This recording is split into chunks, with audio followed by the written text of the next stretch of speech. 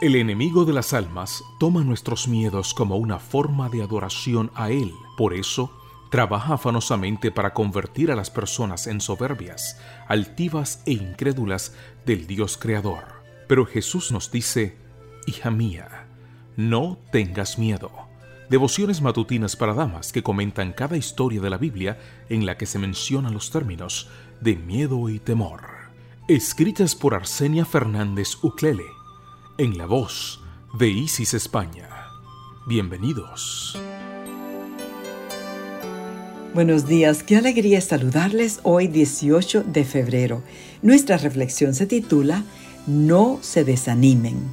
Miren, el Señor su Dios les ha entregado la tierra. Vayan y tomen posesión de ella, como les dijo el Señor, el Dios de sus antepasados. No tengan miedo ni se desanimen. Deuteronomio 1:21. Cuando empieza el libro de Deuteronomio, el pueblo de Dios está frente a la tierra prometida, con corazones agitados. Están a punto de dejar de ser nómadas para ser dueños de la tierra. Sus ojos están fijos al frente, sus oídos atentos a la voz de Moisés. Sus antecesores habían estado en ese preciso lugar 40 años antes y no habían creído que podían poseer la tierra. Con los hombros caídos y la fe destrozada, se habían devuelto de las fronteras de Canaán para deambular por el desierto durante 4 décadas. Habrían aprendido la lección de dependencia y confianza en Dios y en su líder.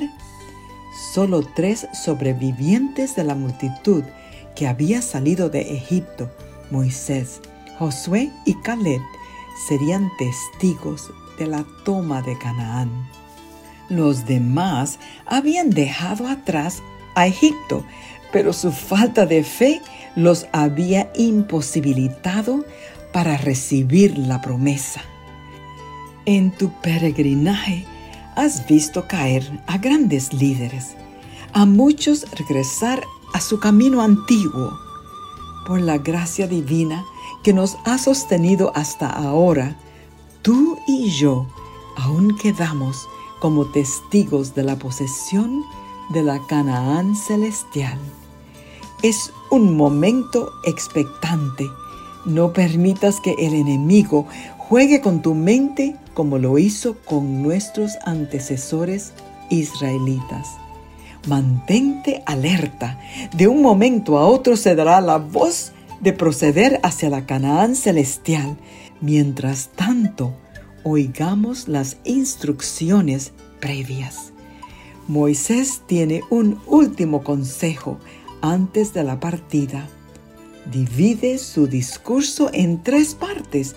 Revisa la historia del cuidado paternal de Dios en el pasado y sus promesas cumplidas y por cumplirse. Número 2. Presenta los principios para vivir piadosamente. Y número 3. Hace un llamado a comprometerse y a obedecer a Dios. La voz de Moisés no alcanzaba a ser escuchada por la multitud de unos 2 millones de personas, así que designó ayudantes, según le había aconsejado Jetro décadas atrás. Jesús también tiene ayudantes, nuestros dirigentes de iglesia.